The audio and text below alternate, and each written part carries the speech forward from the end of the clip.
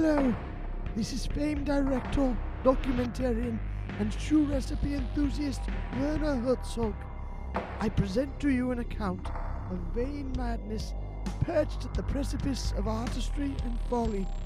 In the waning daylight hours of March 4th, as the sun began to make its egress toward the oblivion of space, catastrophe struck the Carnivorous Couch Studios. With its denizens preoccupied with the goings-on of the day and the heavy fog of their own cultural malaise, a Butterfinger rapper was permitted to make passionate love to a glue gun.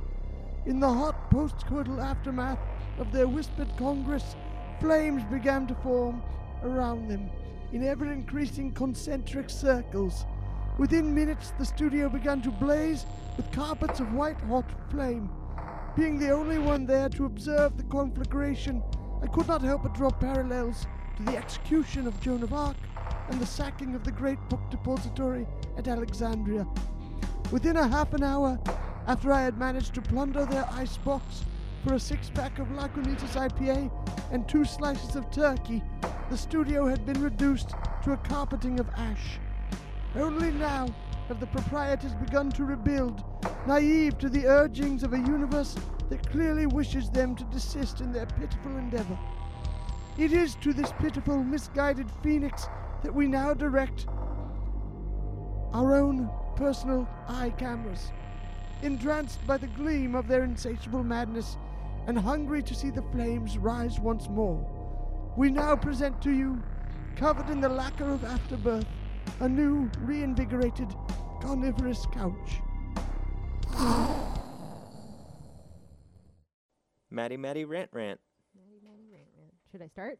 Mm-hmm. Okay. So, I really like this movie, but it's always struck me as very strange that on the soundtrack, it has the song New Amsterdam by Elvis Costello from the album Get Happy, which is the same album that has the song by Elvis Costello called High Fidelity on it.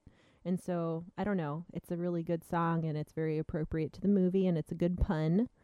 And I don't know if they didn't include it on the soundtrack on purpose because they thought it would be too obvious or what, but it's always struck me as very strange. That's my rant about High Fidelity. It's a real good song. You should listen to it if you haven't already. Carnivorous couch, it happens once a week. It swallows us for 2 hours when we try to sleep. It forces us to watch a film about which we then speak. Carnivorous couch with Brady and Rob.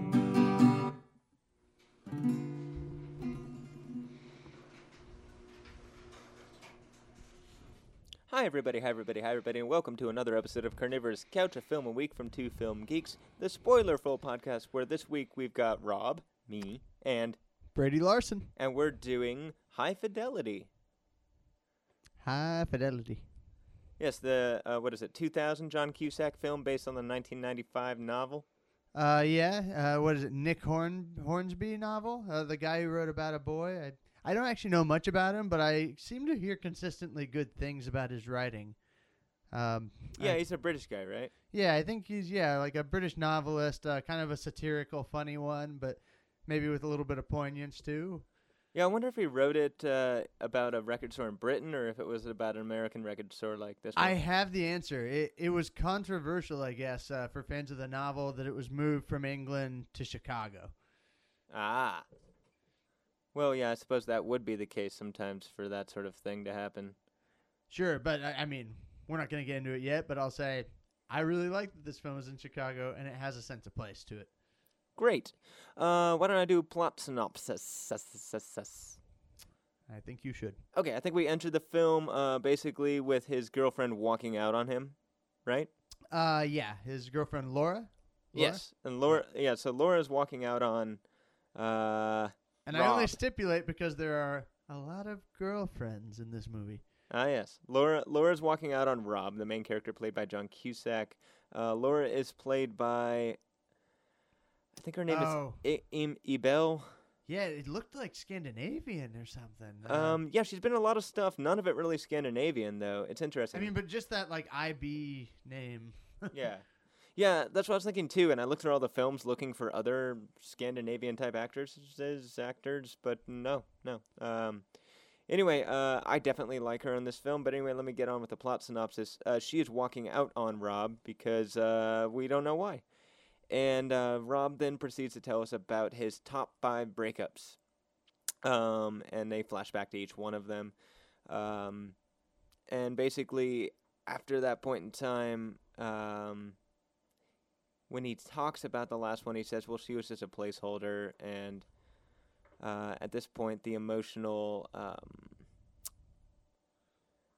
peak, the emotional realization of this breakup has finally gotten to Rob, and he decides that she is his number 5. She's cracked the top 5.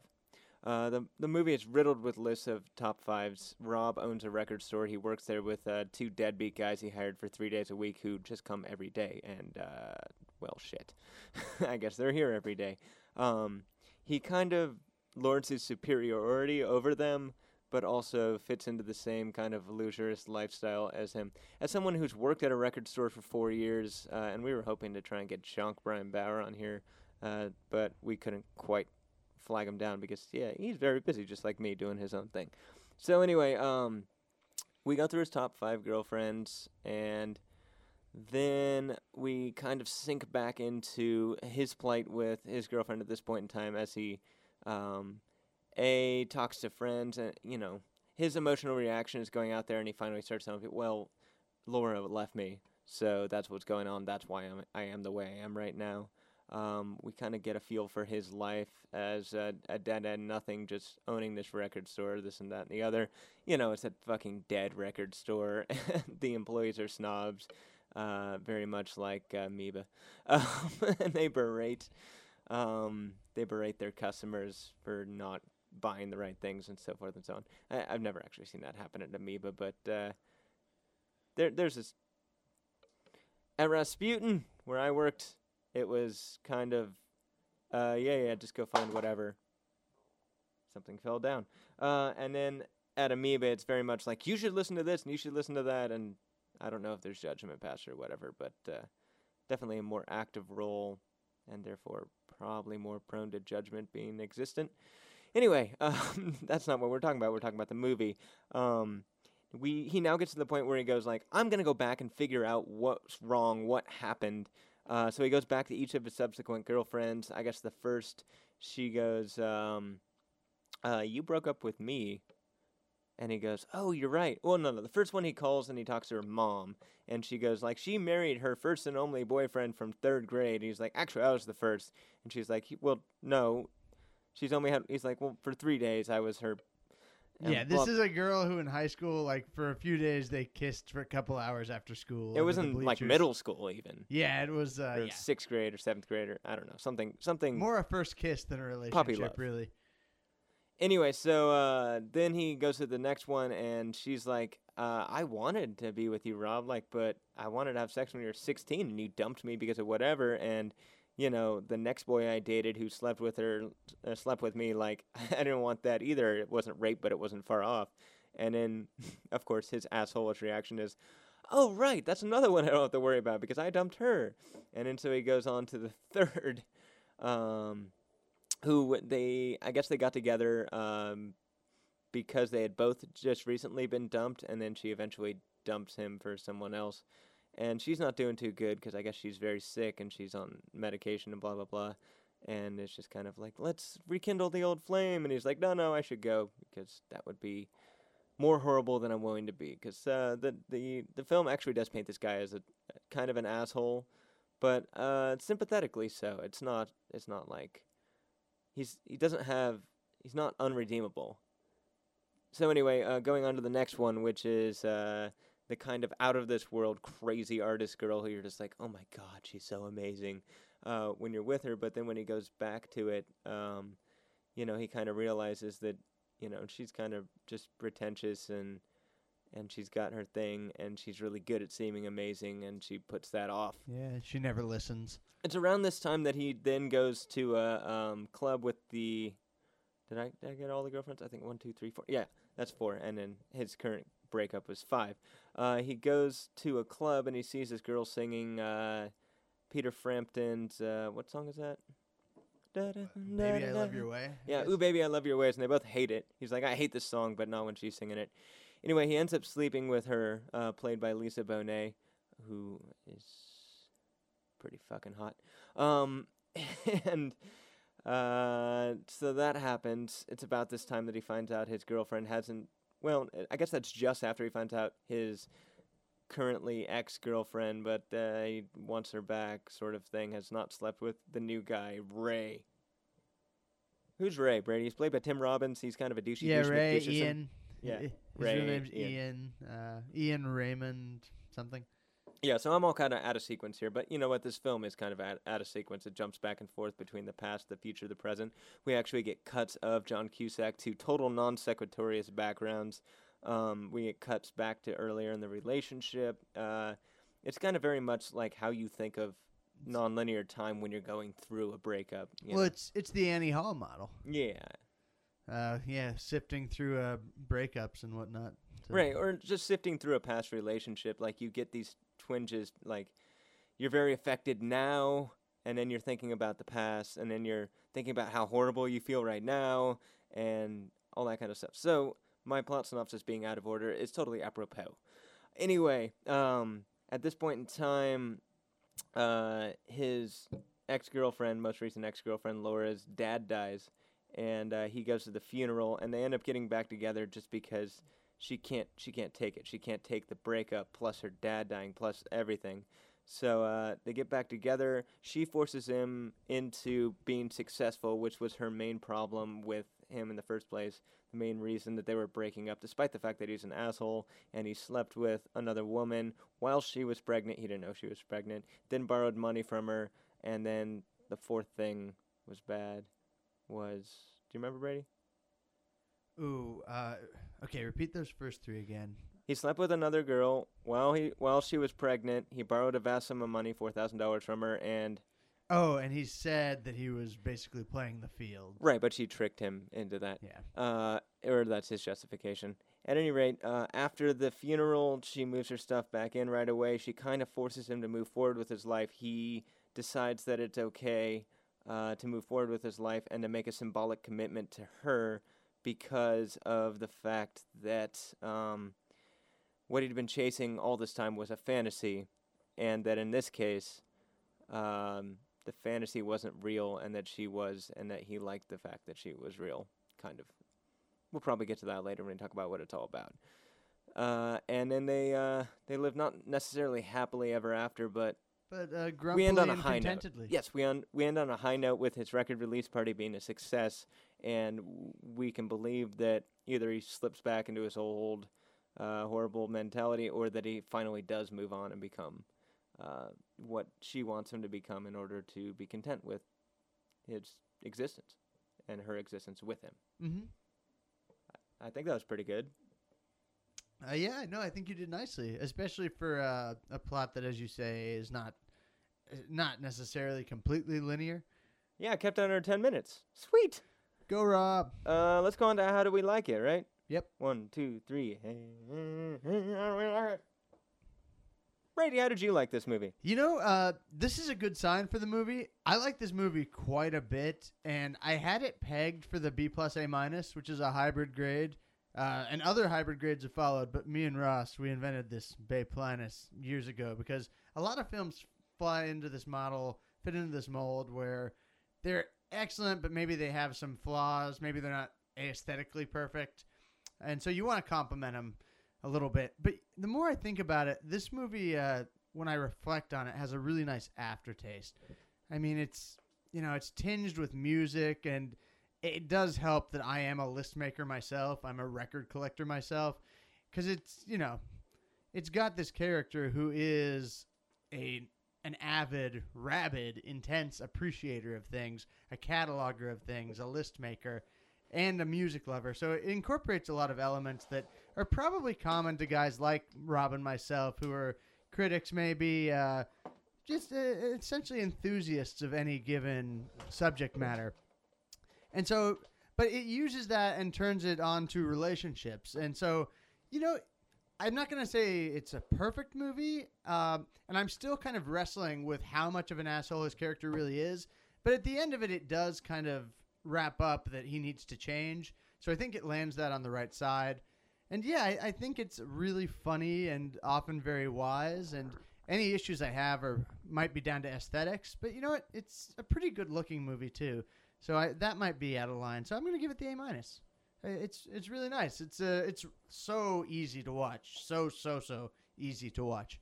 Definitely. And it is like an hour and 45-minute movie. I feel like it could have benefited from being an hour and a half, but all the same, it still holds its hour and 45 minutes very strongly. And I think the most interesting thing about this movie is that the cinematography isn't particularly interesting. It's very canned. It's very stereotypical. However, it works. It works perfectly. We get these cuts in between different scenes. You know, when he wants, instead of voiceover monologue, it's basically just cut to him in this scene that kind of is apropos of nothing, and he just explains his point or explains the scenario, as it were, at this point in time. Yeah. Oh, Rob, can I cut in? I'll say one thing that occasionally didn't work, even though a lot of them did. Occasionally, that whole break the fourth wall, address the audience, Ferris Bueller thing, there were some of those that didn't work as well for me, which I think was more down to Cusack than anything else. He didn't always sell that kind of address the audience, here's my soliloquy for the scene you just saw moment. But he does nail a lot of them. So on the whole, I think it wins on that, but some of them didn't work. Yeah, the acting's not bad. The acting's not great. The acting is perfectly, I think, suited to the writing, which is very dry, very self-explanatory, and very self-investigating, as it were. And that's kind of the point of the movie is to decide where you've been, look back upon where you've been, and actually come to a revelation, which I feel like in life we're not encouraged to do. So it's an interesting motif for the movie to do that. My feeling on this movie, and you know I'm a much harsher critic than Brady as far as letter grades go, is that it's a very, very, very solid B. Like I said, the cinematography doesn't add a whole lot to it. The acting is perfect for what it is. It doesn't go way beyond the realm of anything. It doesn't pull you in a way that's extraordinary. It's just a very, it's on some levels inspirational, and some levels just a movie to watch. I think we all can feel the plight of the protagonist, and it's nice to have a protagonist who's not necessarily a good guy. He's not necessarily a bad guy. He's flawed. But he's not an anti-hero. He's just somebody who voices kind of the emotional younger self of me, particularly. Like, I felt exactly like I saw this movie first time maybe when I was 22, so that would have been 2004. And actually, I might have seen it when it came out, and then seen it again in 2006. And yeah, I mean, when I saw it back then, I was like, yeah, fuck that. He didn't really do anything wrong and blah, blah, blah. Well, okay, there's a couple things he did wrong, but then the relationship moved on past that, so we have to determine that this has been dealt with and a moot point, or if we're going to try, we got to try, because he slept with another girl, and it's like, well, if the relationship continues on past that, it's not an immediate breakup, then we're working, right? At any rate, so back then I was very on his side and very into the being outraged. Now when I watch it, I go like, dude, fucking man up emotionally. Stop being like a little fucking baby, and do what needs to be done if you want this. And he doesn't, and he's rewarded for it by the fact that she can't man up and be as emotional as she would like to be, because her father dying on top of this is just too much. Anyway, I guess... But then he mans up after that. He gets a second chance, a lucky one. Right, he gets a lucky one. I mean, this doesn't really have anything to do with whether or not I like the movie. It just has to do with my relationship with this movie over time. I think probably back then I would have given it a B+, but now I'm giving it a solid B, which is quite high praise for me, I think. That is funny, because it's climbing mine. The first time I saw it, I think I was B+ as well. But I've come to appreciate... Like, certain things, certain kinds of movies, I think you need to appreciate details that might be described as more superficial. Like, in terms of, coherence, its message, I like it, but it's not it's not mind-blowing, a guy figuring out his commitment issues. This movie, for me, is in the liner notes. It's about the sharpness and funniness of the script and how it's little jokes about music. That stuff's perfect. And it comments on the Cusack character. And I think that is 1,000 times more interesting than the journey of whether or not he learns to commit to one woman. So that's the funny thing. It's almost like the appetizer is better than the main course in the case of this movie. Yeah, and so I think that that wraps up how we liked it. Let's move on to our next segment, which is What's It All About? Let's take a little quick break and do, like, understudy first, right? Yeah? Well, I mean, we just kicked off. What's it all about? Let's do What's It All About. All right, let's do that first, and then we'll come back and do understudy. What's it all about? Well, I got a clip I want to show you, which is what I think that this film is all about, summed up in a quick monologue.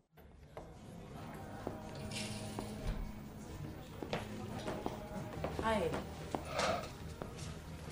Drinking lunch on a school day. That's a nice surprise.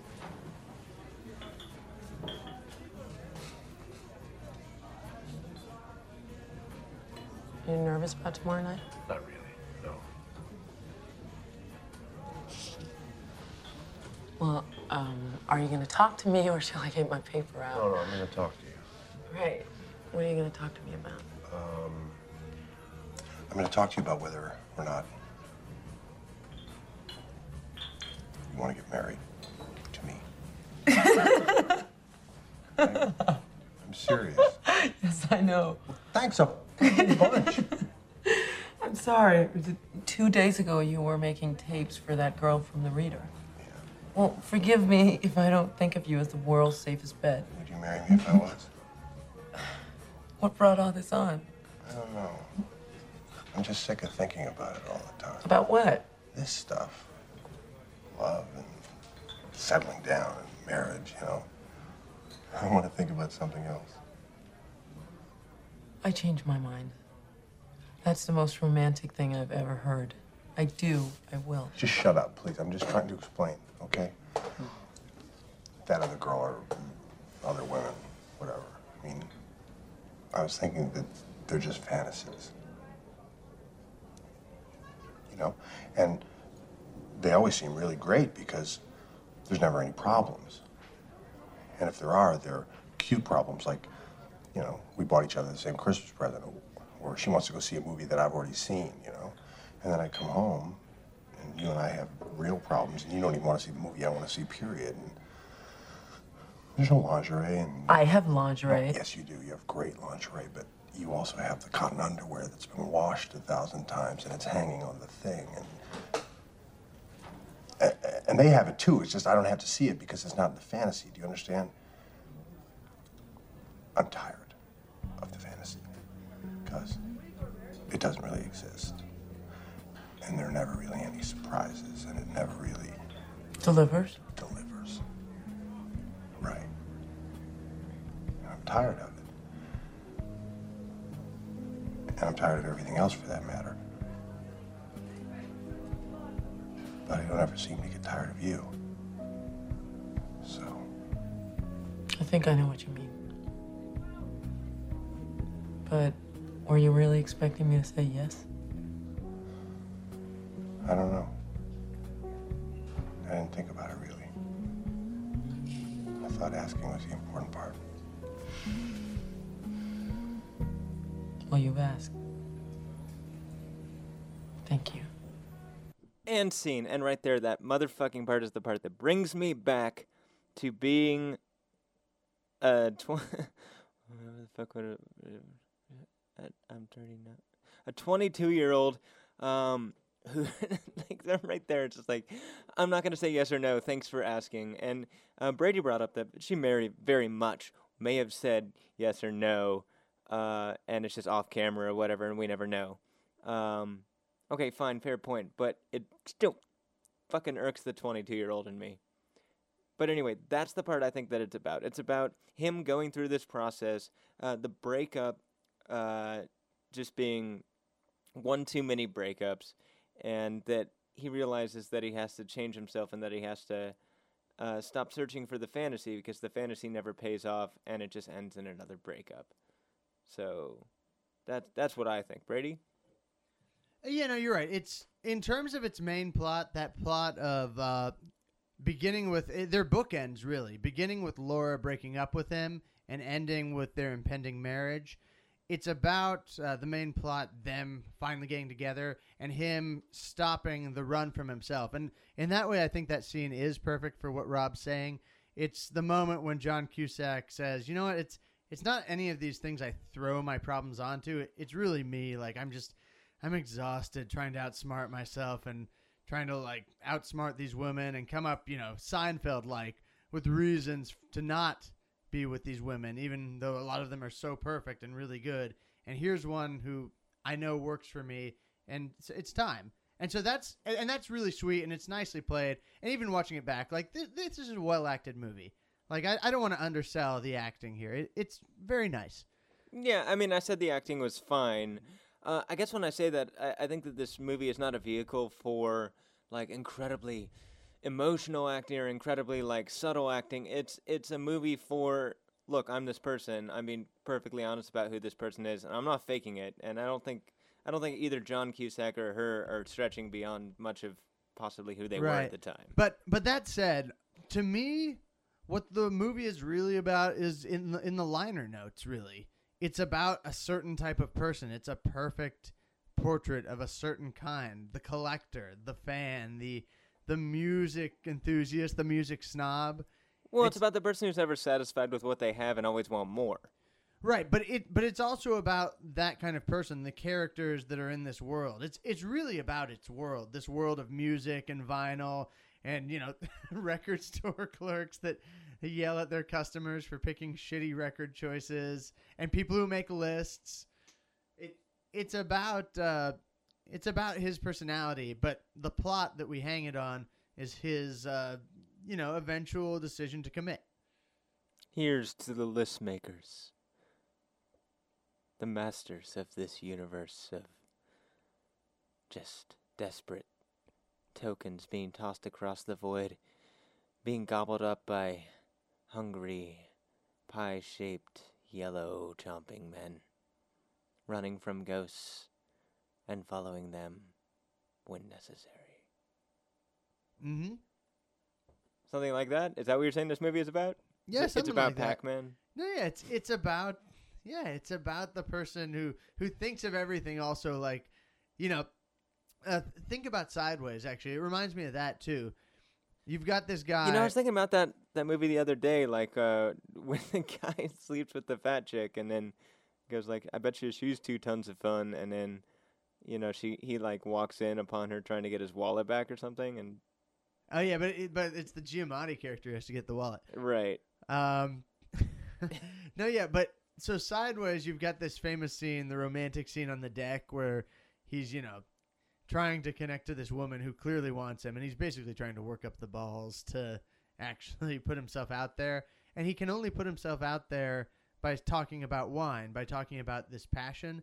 So High Fidelity, by the same token, is about people who are into this very niche thing, in this case vinyl music, and they make lists of it, their favorite songs in this category, that category. But the line it draws, especially with Cusack doing top 5 lists for his girlfriends, is this is how he sees the world. It's about a guy who sees the world through his art, and that's how he makes sense of things. And it's about him making sense of things. Well, I think there's also a certain amount of when he runs away, it's because like at this point in time he's already given the girl his top 5 list. He's already like kind of showed him what he's about, and now all of a sudden they get it. Now they know him, and now he needs to move on to somebody who doesn't know him because he doesn't like being known. He doesn't like being a known quantity, a judged quantity. His biggest problem with the Laura character is that she's like, you haven't changed since I've known you. Right? So basically she's Right. like, I know you now. Like, I know you, asshole.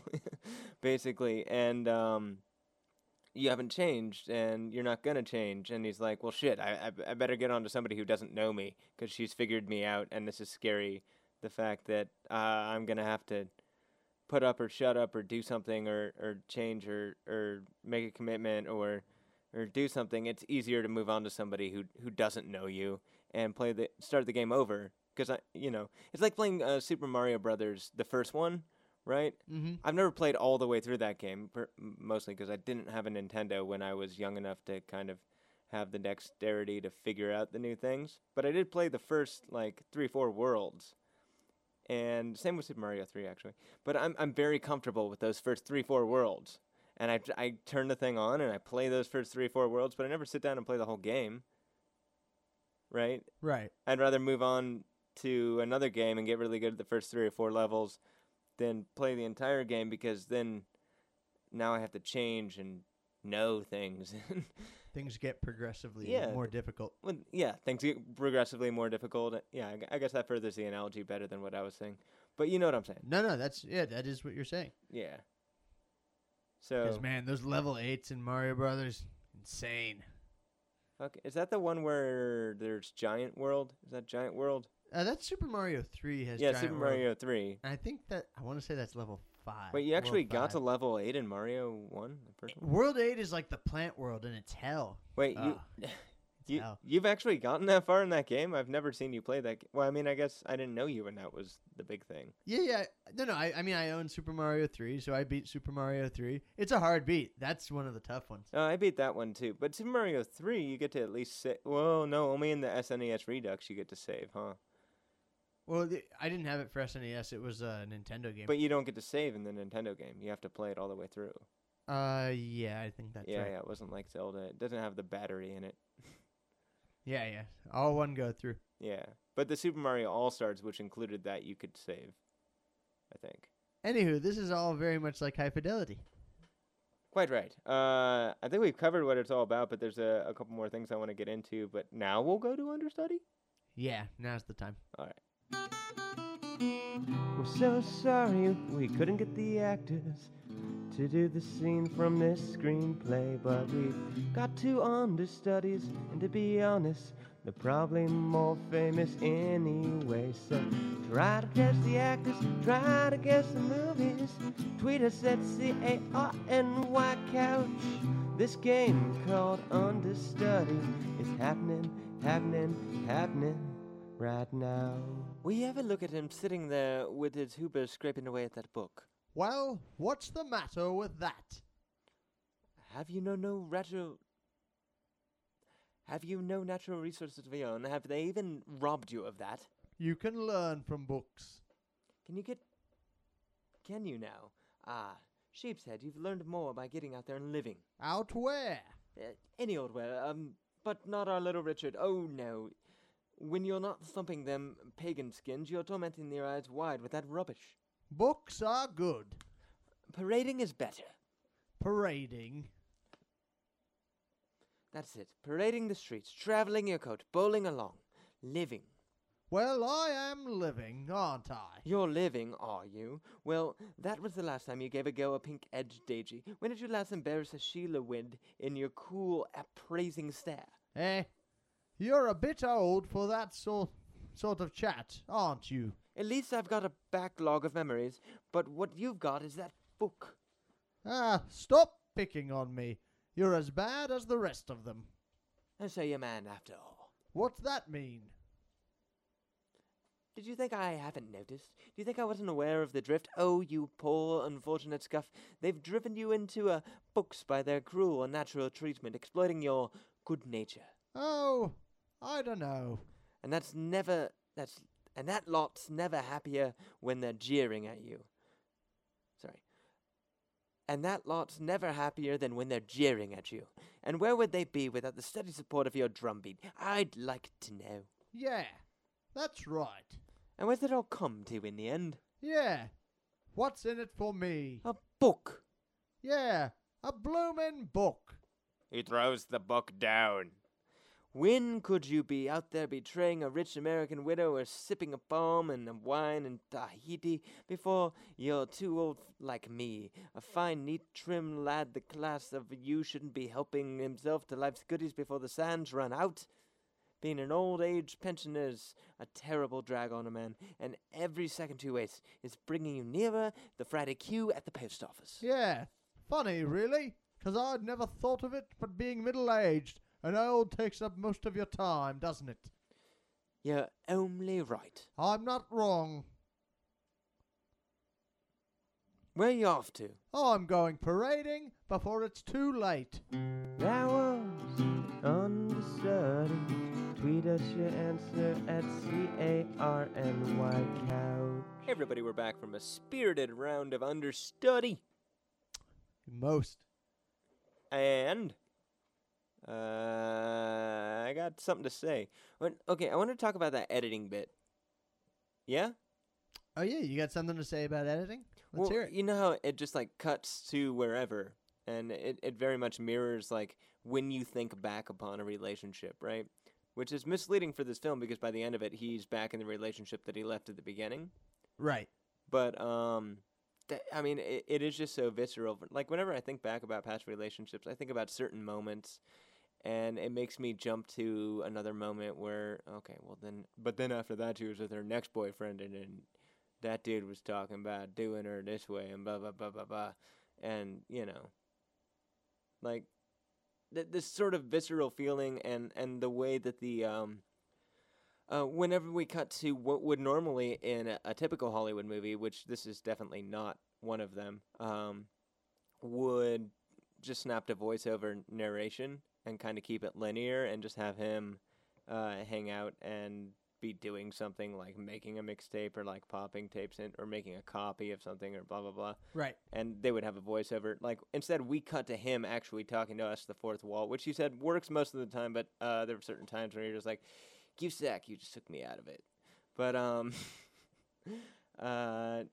yeah, I think that sort of nonlinear and that sort of jumping away from it into other things apropos of nothing, like those scenes are they're not real scenes. Like it's not like he's walking like that day or some previous day he happened to walk down that garden path.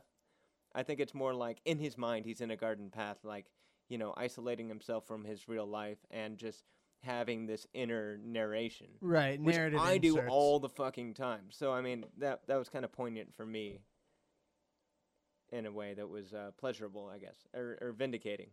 Okay. Oh yeah, no. I mean, yeah, I like those scenes. I think they work. I like the non-linear structure as well. I think it works for the movie. I don't think it has quite the like overpowering poetic grace of Annie Hall. I don't think it's as coherently thought through as a directorial achievement where that's concerned. No, I just feel like they had these segments that they were going to shoot with him. I mean, it feels like this film was made on a pretty low budget.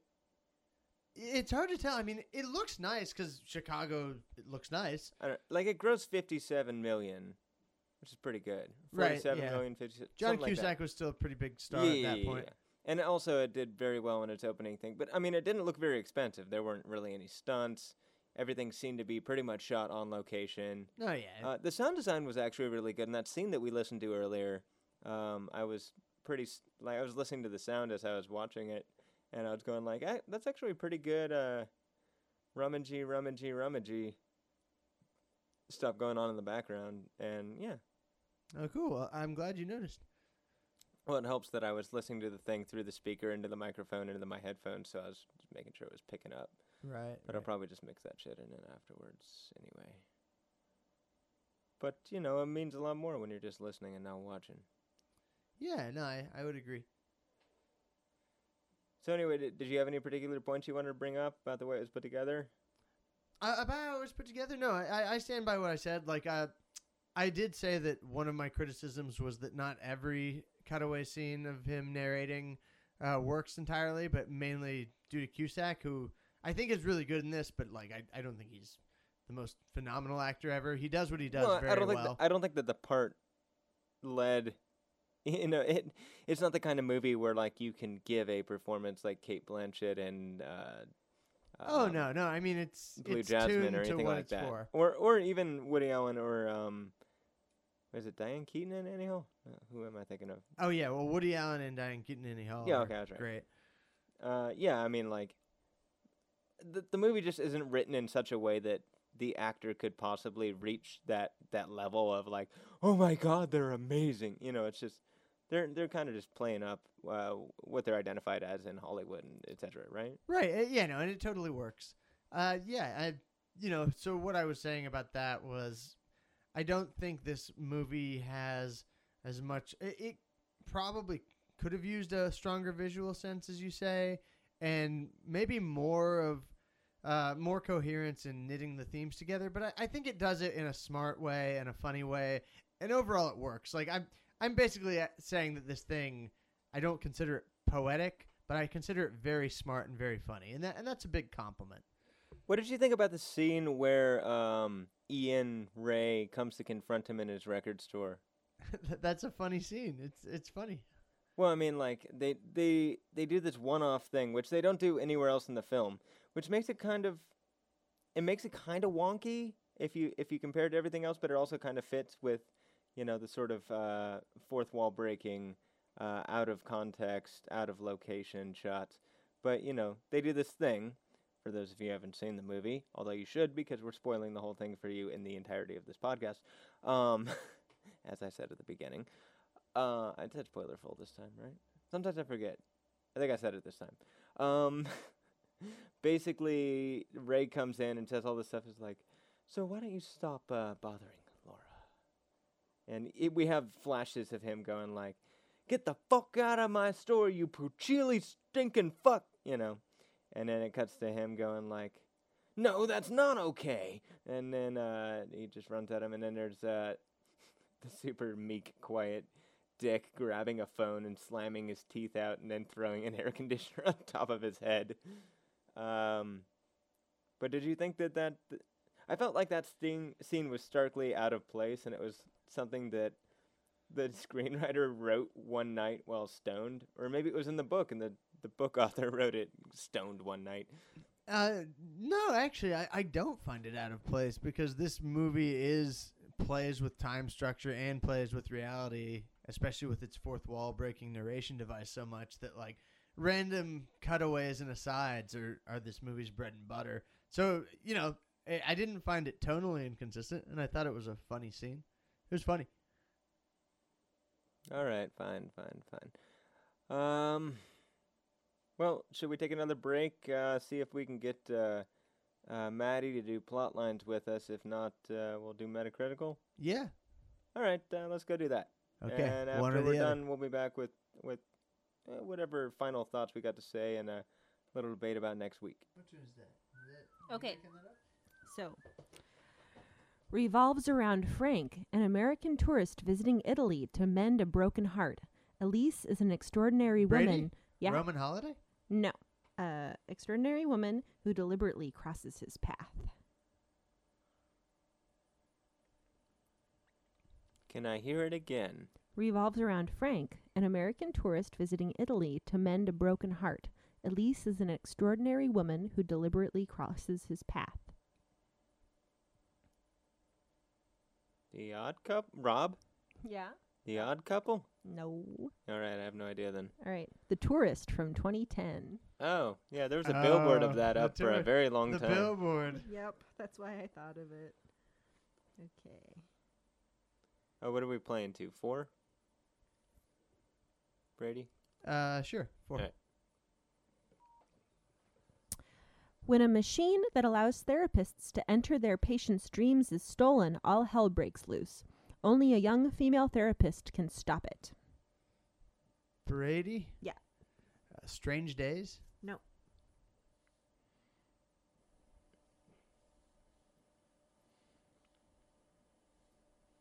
Should I reread it? No, I got it all in my brain. I don't know. Paprika from 2006. Oh, is that what that's about? Yeah. Could never quite figure that movie out. Okay. Maybe we should play to 1. No, I'm sorry I'm throwing you guys curveballs here. No, that's good. We need more of that. An unemployed actor with a reputation for being difficult. Brady. Tootsie. Yeah. Did you peek? I love that movie. No, I just... Difficult unemployed actor. Sounded close enough. Okay. No, that one was worth 4 points, because Tootsie is that awesome. There are 4 tootsies on that person's foot. What Not happened only to the other 4? one? Oh no. Harlem Nights. She gave up her toe. Pinky tip. Okay, ready? Yeah. a hapless young Viking who aspires to hunt Brady. dragons. Yeah. How to Train Your Dragon. Yeah. He's too fast. Most From of my things aren't 2010. hapless, so it's rare to find a hapless one. Yes, there's not that many And hapless. I also kind of love that movie. I definitely have seen it. It's a good movie. It's good. It's got a really good score. It's Sunlight. Sunlight, sunlight, sunlight, sunlight. Brady. Is that right? Yes. Thank you. I needed that. Okay. Yeah, Yeah. I'm ready. I'm totally ready. Oh yeah. So that's 2 for Brady. Okay. Follows the lives of 8 very different couples in dealing with their love lives in various loosely and interrelated tales, all set during a frantic month before Christmas in London, England. Rob. Brady. That was almost simultaneous. I don't know what to do. Yeah, make a judgment call. I'm going to give it to Rob because you're going to win, Brady. Okay, Rob. Good. You know, I was gonna say something that's not right. So now I'm going to say Love Actually. From 2003. That's right. I was about to say Shortcuts. But then after I had that extra time to think about it. Yes, 2-1. I am coming back from nothing. No. Give me your crown, Yellow King. Oh, okay. An abortion clinic worker with a special heritage is called upon to save the existence of humanity from being negated by 2 renegade angels. Brady. Yeah. Oh, Dogma. Yep. Damn it. I should just ring in and give myself like 3 seconds. So that puts the score at Brady 3, Rob 1. I think we know how this is going to go. Womp, Oh, yeah. womp. Oh, and that's from Jump, 1999. Sorry, I forgot to say. From 1999, Lifestyles of the Rich and Famous with Robin Leach. Ooh, that'd be a good voice to do on Understudy. Yeah. You could probably do a good Robin Leach, Brady. Yeah, I mean that's one of those really kind of Check out distinctive this ones. 5-bathtub bathroom. What does he sound like? Australian or something? Like Robin Leach? I guess Yeah, he's he's British. very British. Like He's- really weirdly he's British. very British with a very much announcer voice, and it almost sounds like he's like hosting the Derby Leach. whenever he's talking about anything. It's just like, it's like, and Daddy's new pair of shoes is coming up behind the other person. I cannot possibly talk fast enough in order to announce the race, but Donkey Lips is coming up right behind Catnip's new shoes, and this bathroom over here was fabulous. I used it at the break. Anyway, another break so I can use that fabulous bathroom with 3 bathtubs made out of solid gold, and 3 more made out of solid tile, and 1 more made out of a rusty steel bucket. That's for hamsters. Lifestyles of the Rich and Destitute with Robin Leach. A man who has set up the perfect lifestyle for himself makes the mistake of marrying while drunk, and his fantasies of murder are used against him. Brady? The Mhm. talented Mr. Ripley? Nope. This is actually a pretty bad synopsis for this movie. Sorry, guys. Yeah. Because I think I know what it is, and I'm just trying to put my finger Can on I give it. you a hint? No. Okay. No, Rob doesn't know. Let me do it and let me give you a hint, okay? A man who has set up the perfect lifestyle for himself makes the mistake of marrying while drunk, and his fantasies of murder are used against him. He makes a comic.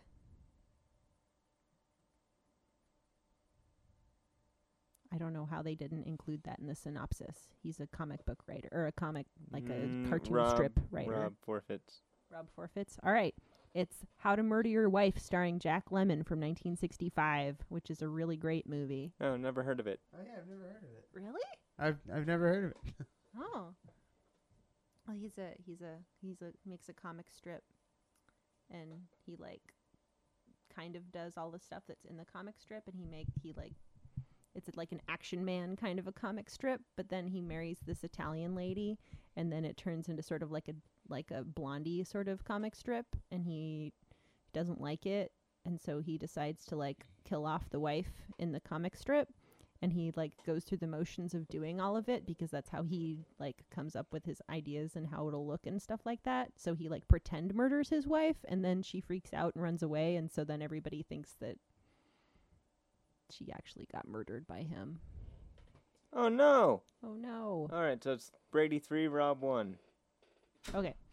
An alien is on the run in America. To get his kicks, it kills anything that gets in its way and uses the body as a new hiding place. This alien has a goal in life, power.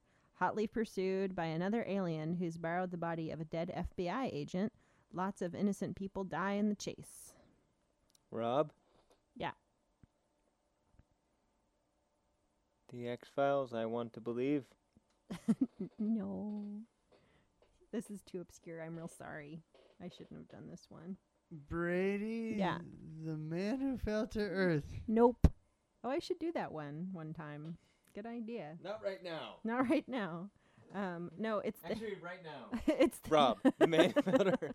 It's The Hidden from 1987, which is like a really weird, obscure, dumb movie. Just pick a blockbuster from some time between when you were born and now. It doesn't have to be a I blockbuster. like picking Just- weird, obscure Just pick movies. something. All right.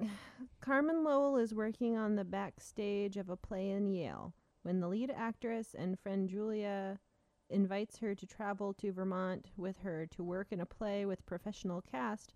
She decides to stay with her friends and her pregnant mother. However, she finds that Lena Caligaris will travel to a course of drawing.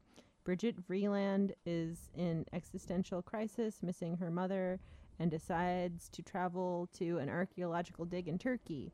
Tibby Tomko Rollins is working in a rental and still editing her documentary. Therefore, Carmen accepts the invitation and travels to Vermont. She has a crush on the lead actor Ian, who convinces her to participate in an audition and is invited by the director Bill Kerr to perform the lead female role. Later, she finds the truth about the friendship of Julia. The broken-hearted Lena finds that Costas has just married and she dates the model of her class. Bridget finds letters addressed to her from her grandmother that her father has hidden, and she decides to visit her grandma, disclosing a secret about her mother. Brady. Rob. Sister of the Yeah. the traveling pants. Yes, to- Brady, you All win. right, Rob's answer was going to be never heard of this movie. The weird thing is, I've technically seen this movie, and it took like forever for me to. I think just the fact that a character was named Bridget. That's like all I went on. Right, sorry for the worst one ever. Shut up! Back with the show. Hi, everybody. So that was an excellent version of Plot Lines. Let's go ahead and do our little thingy. What are we're wrapping up? Well, yeah. I mean, do we have anything more to say in terms of scenes? I don't. Do you? Wait. I was gonna say one thing. Oh yeah. You know what? I was just gonna comment on the ending. This isn't a film of like huge thematic ideas, but what I liked was, since this is a movie about a list maker, I like they're playing with him transitioning from list making to mixtape making, and I think he explains it really nicely at the end, that the list making is a way of him making sense of his own insular little world. He ranks breakups. He ranks literally everything he comes across, which I understand because I do that as well. And then the mixtape idea is more something he makes for someone else. So it's a nice representation within the world of a music snob for going from self-centric thinking into, thinking about what someone else would like. He says, when you make a mixtape, you want it to flow, but you're also thinking of what the person you make it for would want to hear. You're using somebody else's poetry to express your own emotions, which is a tricky thing, is I think how he puts it. Well, of course, that's what's in a mixtape, but also the method behind it versus a list. A list is something you make for yourself to express your own opinion about a thing. A mixtape is something you make to give to someone else. And so, since the movie is about him moving from kind of a scared, self-centric way of thinking to committing and thinking of another person as a person, because it's also about him not thinking of women as people, essentially. Like, he thinks of them as these cut-out fantasy whatevers. Well put. Yeah, I thought it was a nice nimble metaphor that fit with the environment and the character that expressed his growth. So that was cool, I thought. Yeah, man, I think that works. Let's go ahead and say what we're doing next week. Okay. So long ago, not that long ago, but relatively long ago in the terms of shows and the fact of how long you've been listening and how long you have to listen for each show, we said we were going to do They Might Be Giants, but we couldn't find the film, so we did something else, and I can't remember what we did instead, but we did something. So in this case, we have found They Might Be Giants due to the efforts of Grando Calrissian, and we're going to watch it next week with me and Madeline and Brady and Tess, possibly Grando if he's not too tired. So look forward to that, and I think that's the end of this show. All right, that's the end. 3, 2, 1, theme song. Carnivorous couch, it happens once a week. It swallows us for 2 hours when we try to sleep. It forces us to watch a film about which we then speak. Carnivorous couch with Brady and Rob.